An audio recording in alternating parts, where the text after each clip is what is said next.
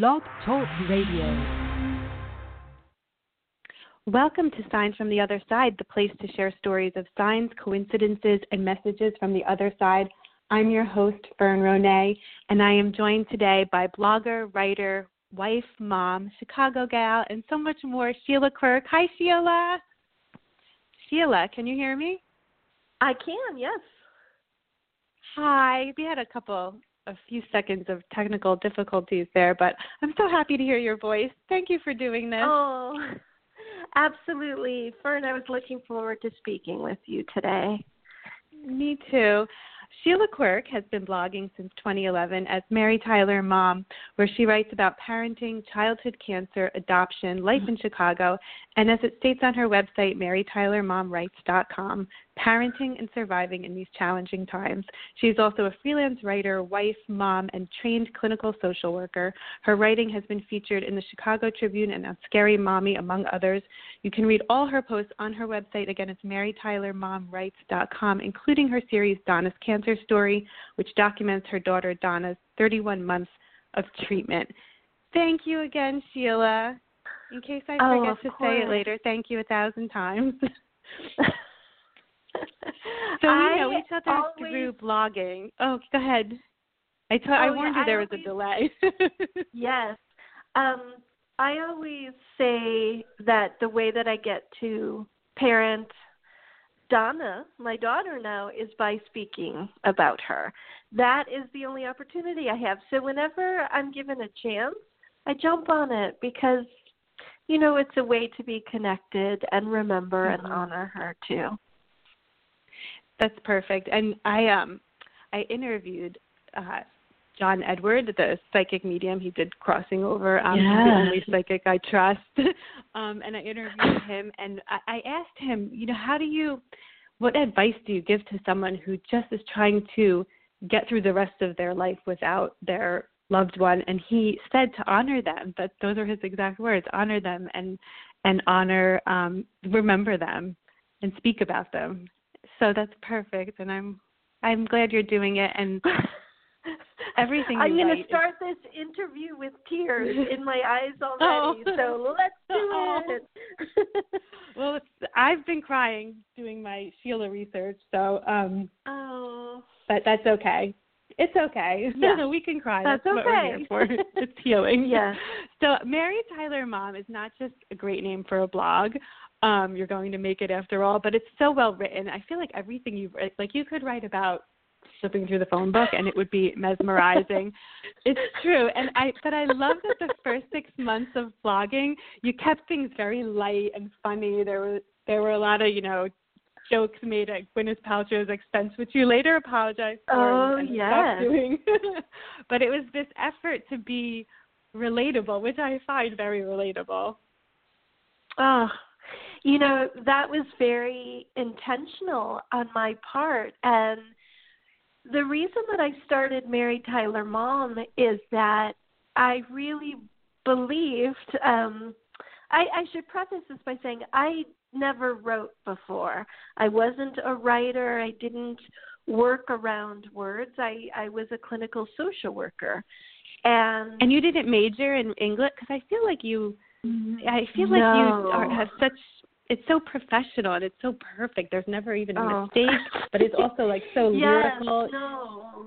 I was an American Lit minor, but that was it. And, I took a different path, and I worked as a clinician and a social worker with older adults. And the reason that I started writing was when our daughter was diagnosed with cancer, about 2 days later, my husband came up with the idea to start an online journal so that we can communicate with friends and family.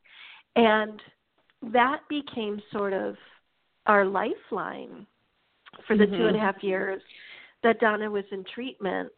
And then after she died, a Caring Bridge. Mm-hmm.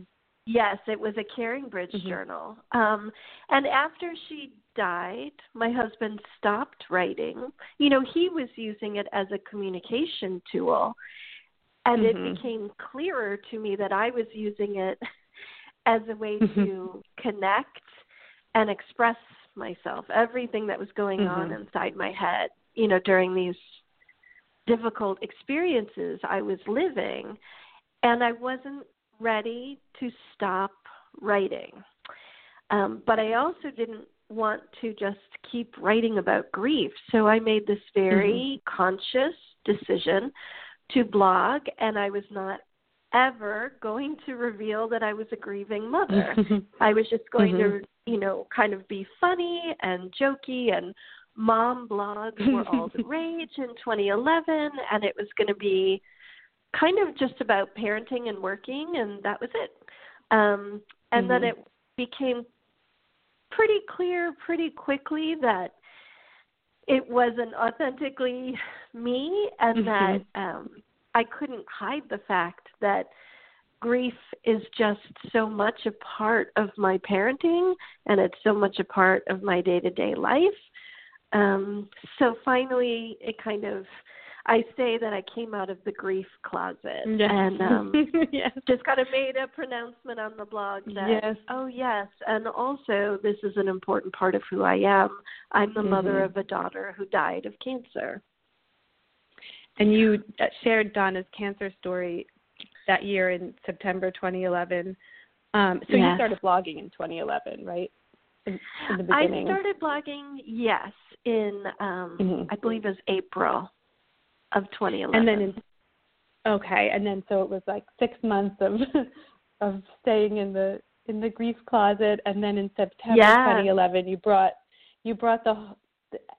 everyone at, certainly in Chicago now, and I know all over, to their knees with the 31 months of Donna's treatment documented for the Childhood Cancer Awareness Month of September 2011, and it was serialized on Chicago Now and then also on Huffington Post, and it's extraordinary, and I'm going to share it again, and everyone who's listening should please go read it because it's just incredible. But and that was quite the way to reveal yourself. It was just incredible, and I love that Donna, to tell her story. She was born in 2005.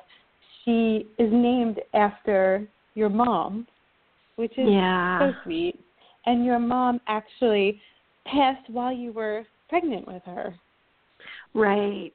So Donna which is a whole other complicated. It was.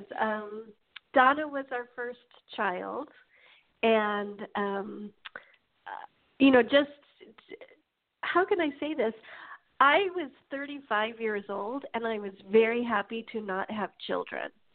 I had a great life.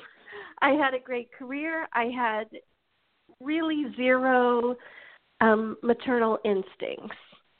And I thought, well, maybe someday. But, when you're 35 and you're still saying, maybe someday, I've been it exactly might not there. happen. I had a lovely full life outside of motherhood. And then my mom was diagnosed with a brain tumor, and she became incapacitated. The reason that we learned she had a brain tumor was she had a brain bleed that resulted in right-sided paralysis. And for the first couple of days, they assumed and believed it was a stroke. And then we learned quickly that it was not a stroke, it was a brain tumor, and it was aggressive, and that she would die as a result of her brain tumor. And I became a caregiver quickly, sort of overnight. I wanted to help my dad and help my mom. And so I, just the day-to-day after I finished my professional job, I would drive into Chicago and see my folks and, do laundry and cook and bathe my mom and get my mom ready for bed and all of those things. And it struck me that, I could do this. And I actually, feel very present doing this. Maybe I could be a mother. Maybe I have a part of me that I didn't realize was there. And shortly later became pregnant. So I credit my mom, Donna, with sort of,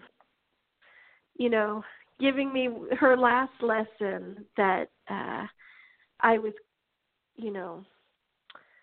I had different facets that I hadn't explored. Yeah, that I could do this. Mm-hmm. And Donna was born just a few months after my mom died and was named for my mom. Were you planning on naming her? We talked. My husband and I talked. We didn't find out what if our child would be a boy or a girl, and so it was a surprise. But we knew that if we had a daughter, that she would be named Donna. So the day that Donna was born, she was birthed, and I said, "Okay, is somebody going to tell me?" And it was my husband who said it's a girl, and I said Donna. That was the first thing I said to her was her name, Donna. Yeah, I love it. And she celebrated her first birthday, and then it was shortly after that she was you got the diagnosis. At 20 months old, so just before her second birthday. Yeah. Right. And then so she went through 31 months of treatment, which you described wonderfully. And writing that, you went back to your old diaries and read that month. That had to be so hard, but so I know you described it in a post actually, which is so beautifully written, but so hard, but so necessary. Both of those things, you are nailing it. It was very hard, but I found it very healing and necessary for my grief and acceptance and my capacity to move forward and make room for the grief in my life, if that makes sense. Yeah, that makes perfect sense.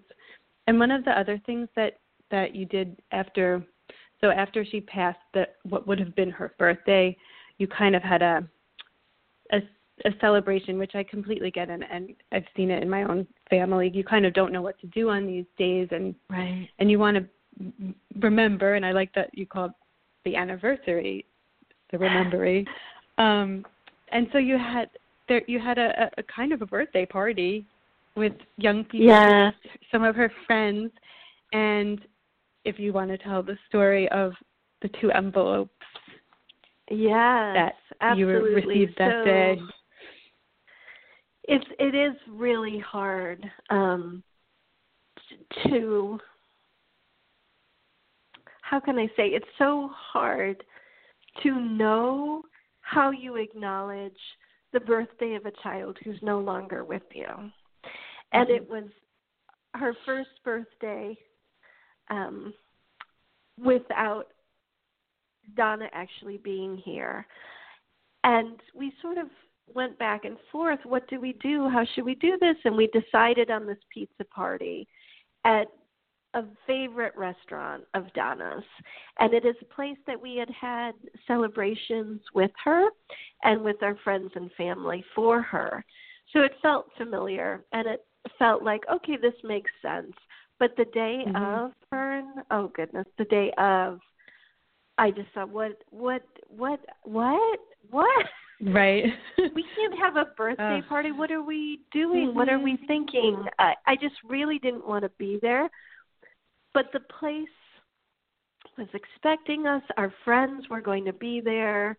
You don't really know how you're going to feel, I think, until you're in that moment. And I think the part of me that's a pleaser just didn't want to disappoint people. And so it was, okay, I'll just show up and we'll make it through, and we're going to get out of there as quickly as we can. And we showed up, and, you know, it was awkward, and people were so lovely to be there and well-meaning. But is it a celebration? I couldn't figure out what it was. A couple of folks handed us envelopes, and a couple of folks, gave us little gift bags. And I just sort of shoved all of that in a corner. And then at the end of the night, everybody left. We said our goodbyes. We went home. We put our other baby to bed. And it was about 10 o'clock. And I saw, oh, gosh, there's the envelopes and the little gift bags. Okay, let's do this. And I opened them up, and 2 of them had acorns in them, like real live acorns that you'd pick up from the ground. Mm-hmm. And I thought, well, that's strange. That's strange. And they both had notes attached to them. And they were both from our daughter's playmates. So she was one of sort of 3 girls. All of the parents were friendly with one another, and we all had children within, I think it was 6 months. They had all been born. Donna was the oldest. So these little girls were both 4 years old. And the notes that their moms attached to these acorns in the envelopes were both very expressive. So one of them said, we went on a walk and we found these acorns, and Lily was one of the little girls. Lily wanted you to have them. And I thought, well, that's so sweet. That's very nice that this little girl was thinking of me. And then I went and I opened up the other envelope and more acorns. And inside was a note from the mom of the little girl. And the mom's note was very detailed. And she said, and it was sort of like almost an afterthought, these acorns were added. And she said, I've been meaning to give you these for a while. We found them on a walk. My daughter and I found them on a walk. And she kept wanting me to give them to you. And I kept telling my daughter that, well, Sheila doesn't need acorns to remember Donna. Sheila knows Donna and has memories and, photos and lots of things. We will tell Sheila about these acorns. And apparently her daughter got really angry at her that Mom never gave me the acorns. So she demanded at Donna's birthday party, you better bring those acorns. You better bring those acorns. They are for Sheila. She needs to have them. And funny. Right? So Mom and these recounted 2 little girls weren't together when they came up with it. Like they separately decided to give you acorns. Exactly. Totally, completely. And the other, they didn't know that the other had given me these acorns. So as I'm reading these 2 notes and I'm putting 2 and 2 together, the first thing that came to my mind is, well, there's got to be a common denominator here about acorns. Like, what do acorns symbolize? So like any civilized, human, I went to Google. Of course. And I just typed in the symbolism of acorns. What do acorns symbolize? And so I'm reading this. At this point, it's like 10:30 on the first night, of Donna's first birthday without being together. And it feels like a visceral, how can I explain this? Like a visceral punch to the gut. In those moments where I'm alone in the bedroom with these acorns and my Google definition of what they symbolize, which is protection and potential and sort of being okay, maturity. It was like this visceral punch that Donna was reaching out from somewhere to tell me that she was protected, that she was okay, all was going to be well. That we were going to be okay, that she was okay. And it felt so certain, and it felt so real. And, you know, my husband and I don't practice a faith. I am agnostic. He is an atheist. When I put two and two together, I sort of ran out and kind of showed him the acorns and the notes and my 100% certainty that Donna had communicated to us on her birthday. And he's just sort of, you know, humored me like, oh, yes, absolutely. And, you know, Fern, I still to this day, you know, I don't think he sees what I see in it, and I don't think he feels or has felt what I felt in that moment. And but ever since then, acorns have been so significant. They are comforting in a way that I can't describe. And they pop into my life. Get it. Still. At the perfect time when you need that comfort. Because the other time, so you have two beautiful sons, I know from being friends with you on Facebook, and you adopted your youngest son, and there was the way people should also read your blog about going through the process of adoption, and it's so it sounds so wonderful, but also, you know, you're kind of on the edge of your seat up until the day you take the baby home in your arms. And there was the day that he was born, and you were waiting for, you know, the time in between he was born and when she was signing the papers was such a nerve-wracking day. And the acorns came in Texas. They came again. Phone. Yes. Yes. We were our youngest son had been born, and he was born in the state of Texas. And the way that the Texas adoption laws work is that when a mother chooses to place her child for adoption, that becomes formalized in 48 hours.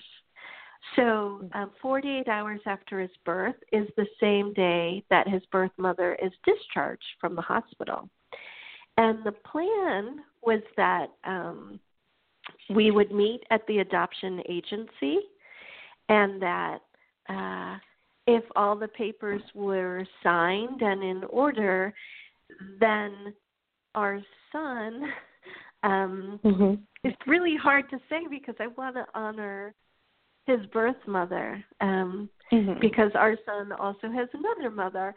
You know, so basically her son becomes our son, if that makes sense. Right.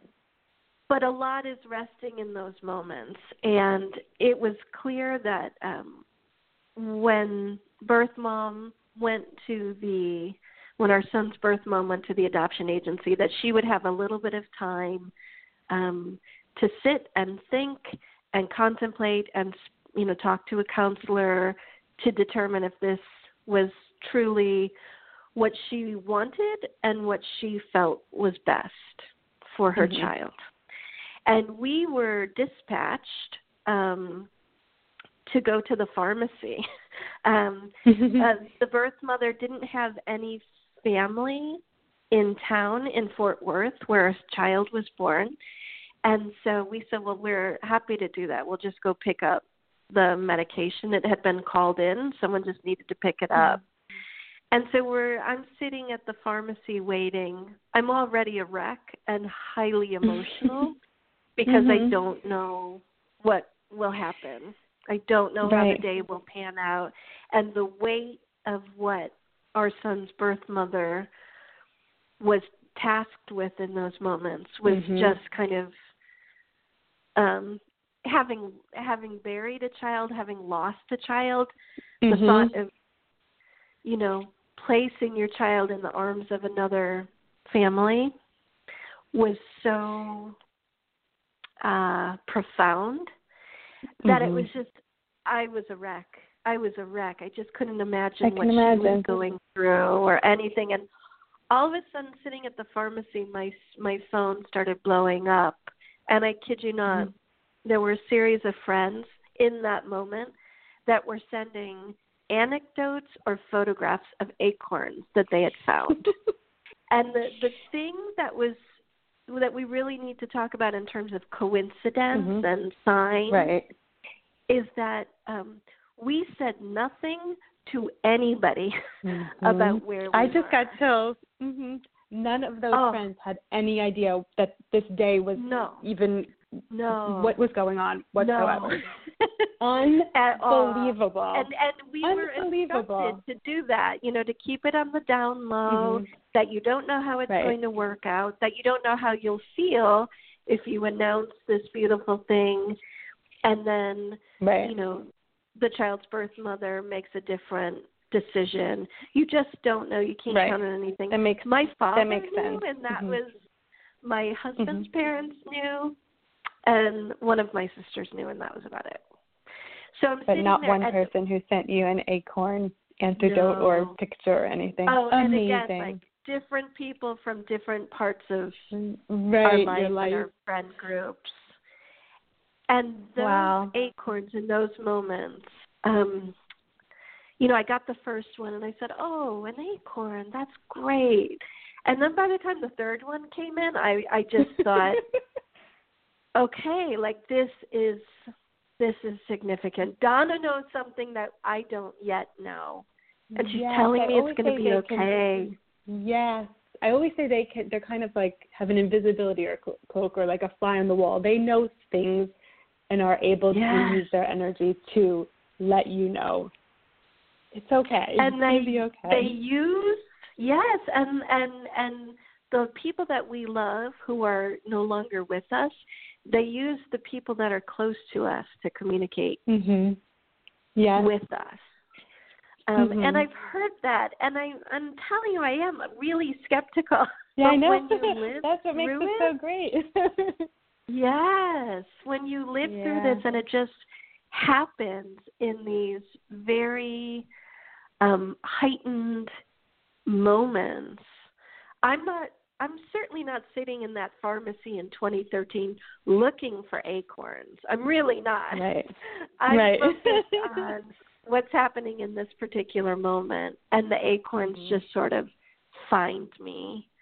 And in my heart, I do believe that was Donna reassuring me. She said without a doubt or saw that I was in a really challenging place, emotionally, and she was just reaching out, saying, Mama, it's okay, Mama.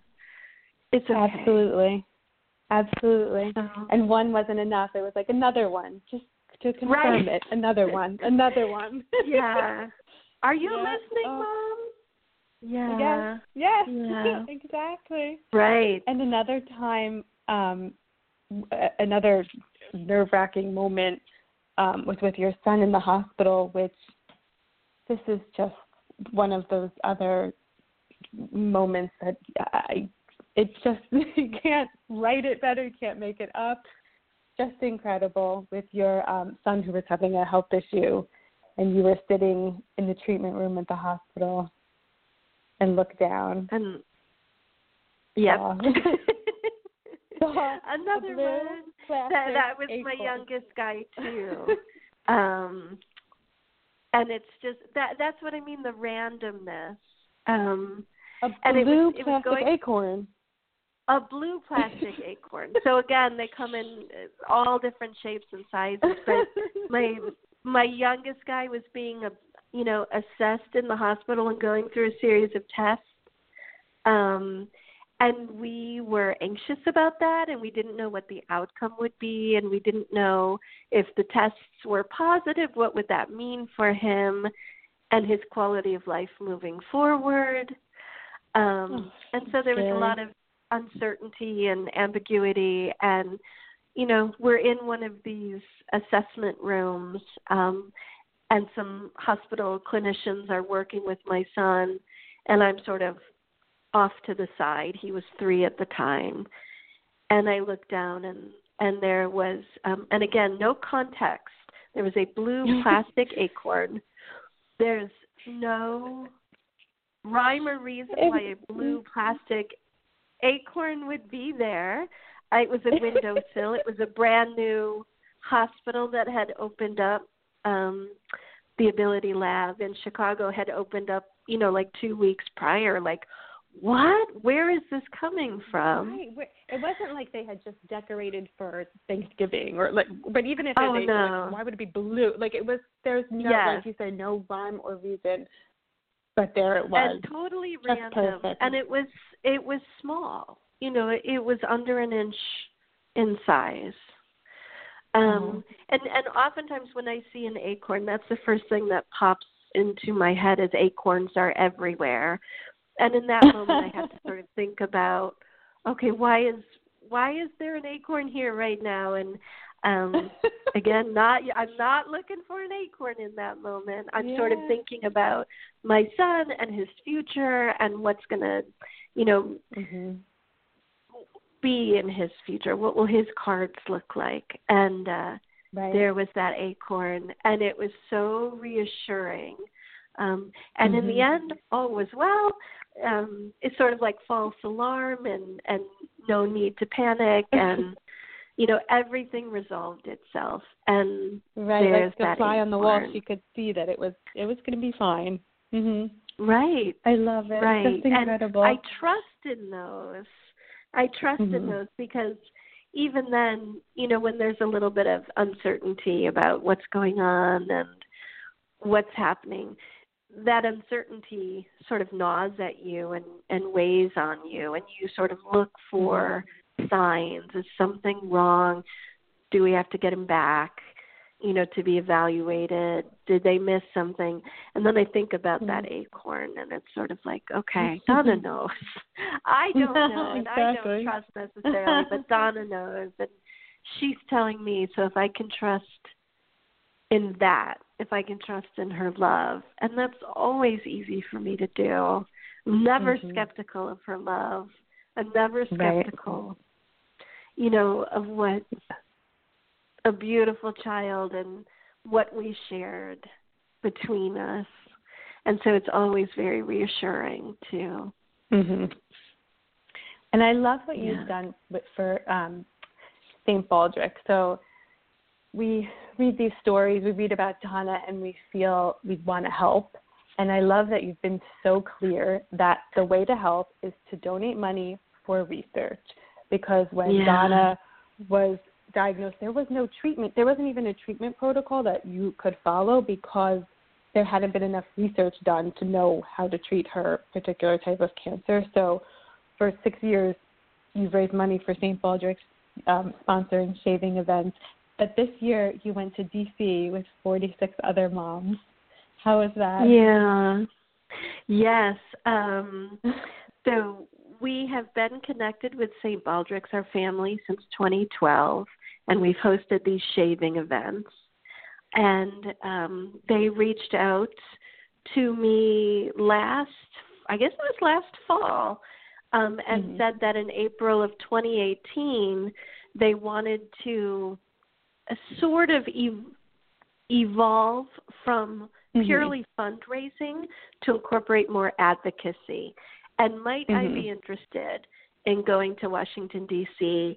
to help advocate for better funding for childhood cancer?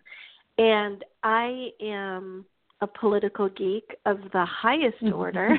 I sort of, these days especially, I sort of live and breathe politics. And as, corrupt as I might believe politicians are and the system may be, I have a great regard for the concept of government and democracy and, what occurs in our nation's capital. And so I was just elated at the prospect of telling Donna's story in that arena, and not trying to raise money from individuals willing to shave their heads, but trying to enlighten our elected officials to see the disparity of funding for childhood cancer, which is the number one disease killer of children. And it was a wonderful opportunity that I also got to bring my oldest son to be a part of. Mm-hmm. And he sort of knocked the socks off of every staffer and politician that we met. And he spoke of his sister so eloquently. Their lives only overlapped for just under 10 months. So he was not quite 10-month-old when his sister Donna died. But he spoke with such eloquency and an intimacy of a brother missing his sister, who he has no memories of. Right. And I think, much more than statistics or pleas of the adults, I think, seeing a 9-year-old kid be very frank about,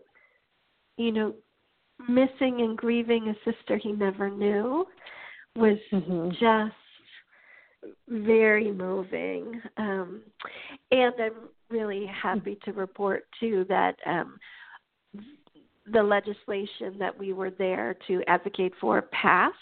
And it's one of the very few bipartisan pieces of legislation that has been able to get through.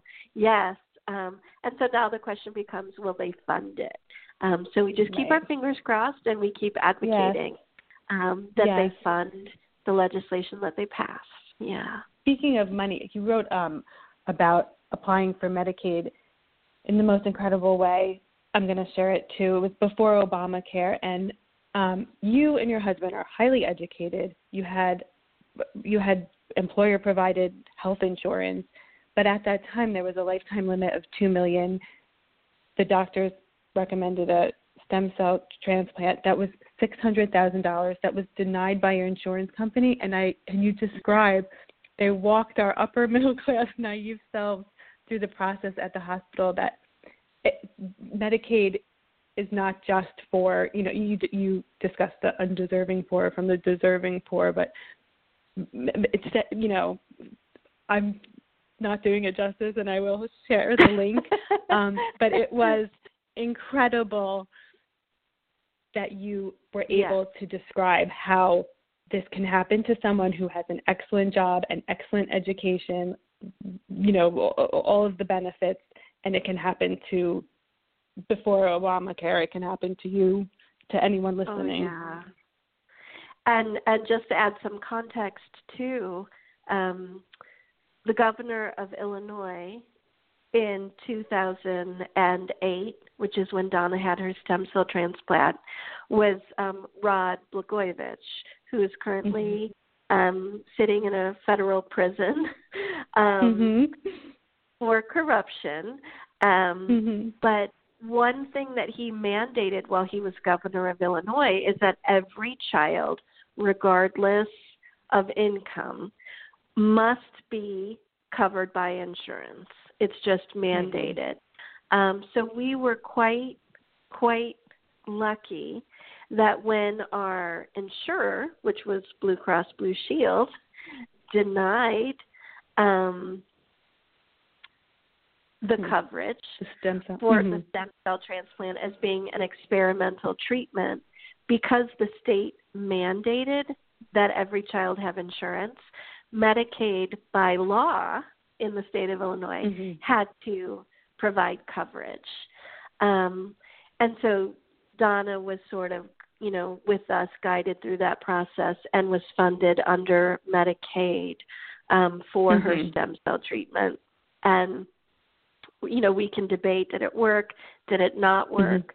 I think it's clear that it certainly lengthened her time with us. There's no question about that. It was not successful in eradicating her cancer cells, but I do believe, and the physicians that cared for her certainly believed, that it provided her more time with us. Right. But that's, to think about where we're at politically, this concept of pre-existing conditions. At that point, pre-existing conditions were not covered. I believe we're moving backwards.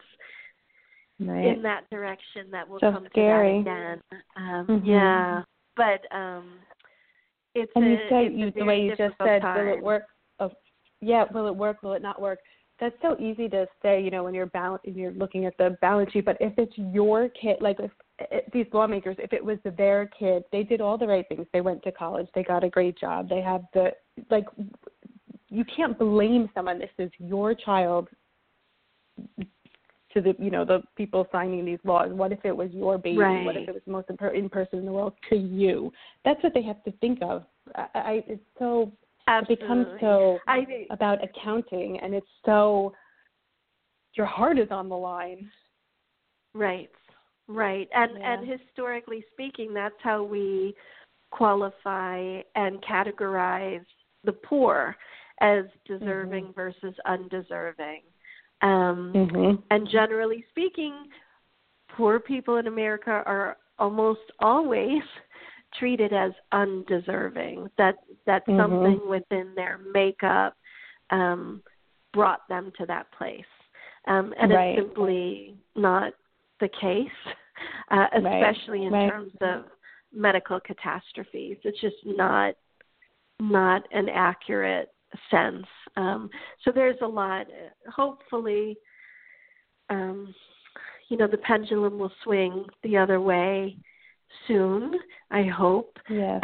But we have got to get away from this concept that if you live a good life, you will be a healthy individual. And if you have health issues, you've somehow contributed to that by your lifestyle choices. It's not, it can happen to anyone. Pediatric cancer, they don't know what's causing it. It is the luck of the draw. It is a random occurrence. There's no deserving or undeserving. Everyone is deserving of medical care. And I hope our country can begin to embrace that as we move forward. Yes. With your help, you're doing wonderful things. Thank you so much for doing this. Oh, I so enjoyed speaking with you, Fern. And I just want to thank you, too, in terms of the timing. This Friday, the October 19th, is the death anniversary for Donna. So that marks 9 years. She's been away from us. So it was very, perfect timing. Significant, yes. Yeah. Significant to be able to speak with you on this particular day, too. So I'm appreciative. Thank you so much for thank you. And everyone can find you at of course. You're such and everyone champion. And everyone can find you at MaryTylerMomWrites.com and on Facebook at Mary Tyler Mom and on Twitter at Mary Tyler Mom. That's right. Thank you so much. Thank you. Okay, I'm great so proud speaking to know with you. Wonderful things abound. And you take care, my friend. Bye-bye. Thank you. Bye. The Starlight Lounge presents An Evening with the Progressive Box. Oh, what a great audience. Let's dim the lights for this next one. Nope, too much. There it is. Got to get things just right. Like Progressive's Name Your Price tool. Tell us what you want to pay, and we help you find coverage options that fit your budget. And now, the mood is right. Wait, the lights are back on again. Trudy, can you? And now it's completely dark. Progressive Casualty Insurance Company and Affiliates. Price and coverage match limited by state law. The Starlight Lounge presents An Evening with the Progressive Box. Oh, what a great audience. Let's dim the lights for this next one. Nope, too much. There it is. Got to get things just right. Like Progressive's Name Your Price tool. Tell us what you want to pay, and we help you find coverage options that fit your budget. And now, the mood is right. Wait, the lights are back on again. Trudy, can you? And now it's completely dark. Progressive Casualty Insurance Company and Affiliates. Price and coverage match limited by state law.